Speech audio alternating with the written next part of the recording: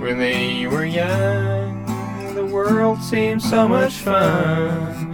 It's on this day with backseat coaches.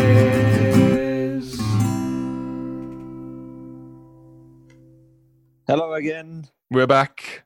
for another look back at what happened in sports on Yes. this day. One of our classic look backs in time.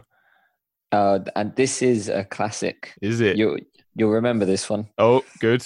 So on the 27th of March in 1871, Wow. That is just slightly before I was born. Only a couple of years. but you might have heard about it. Yeah, probably. The first international rugby union match was played, Oh, and it was played between Scotland and England yes. at the Rayburn Place in Edinburgh. Ooh, that would have been a dangerous time for an English team to go up north. Yeah. England-Scotland relations, not great. I imagine, they're not great now. I imagine back then they were probably worse. Hadrian's Wall was still manned, Yeah, I wasn't think so, yeah. You had to scamper over it to get there.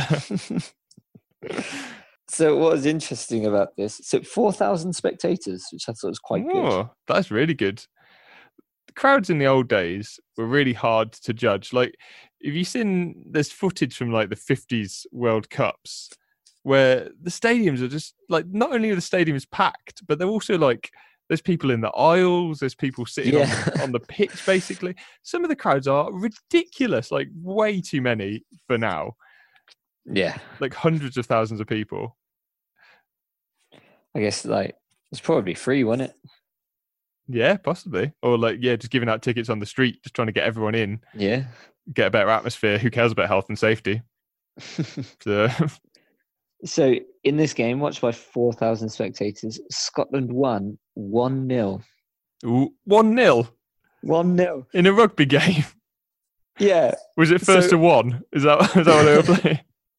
So I looked into this, and Scotland were deemed to have won 1-0, despite the fact they scored 2 tries and a goal to England's 1 try.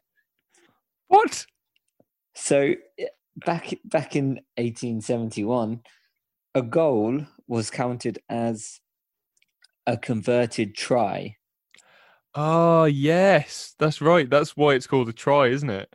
Because you got to try to kick it over the net. Yeah. Or kick it over the posts. So if you are level on goals, then it's the number of unconverted tries. And if you're level on the number of unconverted tries as well, then is it considered yellow cards? then only then is it considered a draw. Ah. So Scotland won 1-0. Wow. Okay, yeah, that's really interesting, isn't it? Because I thought of that, but I'd never thought how they did the scoring in those old days. Because I did know that fact about them having to kick it over the post, and that's the only way you could score. But I didn't realise that was just 1 point. It feels really weird now, doesn't it? Yeah.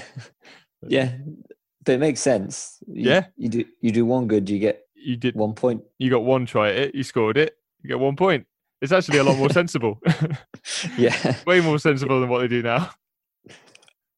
This game was 20-a-side. What?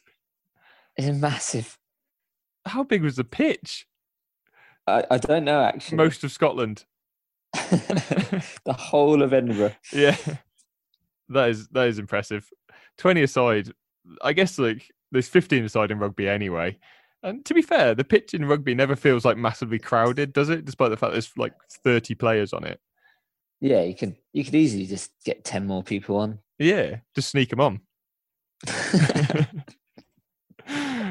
He's got 20. You need to count, ref. I imagine this was just a massive fight. Yeah, I think rugby in the old days was just an excuse for a brawl. Even up to the 80s, it was just an excuse for a brawl, wasn't it? Yeah. Just fight. Just go out there and fight. Who cares?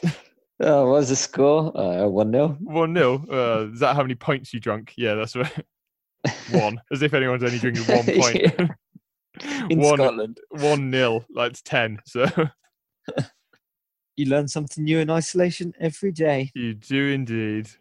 When they were young, the world seemed so much fun. It's Let's only stay with backseat coaches.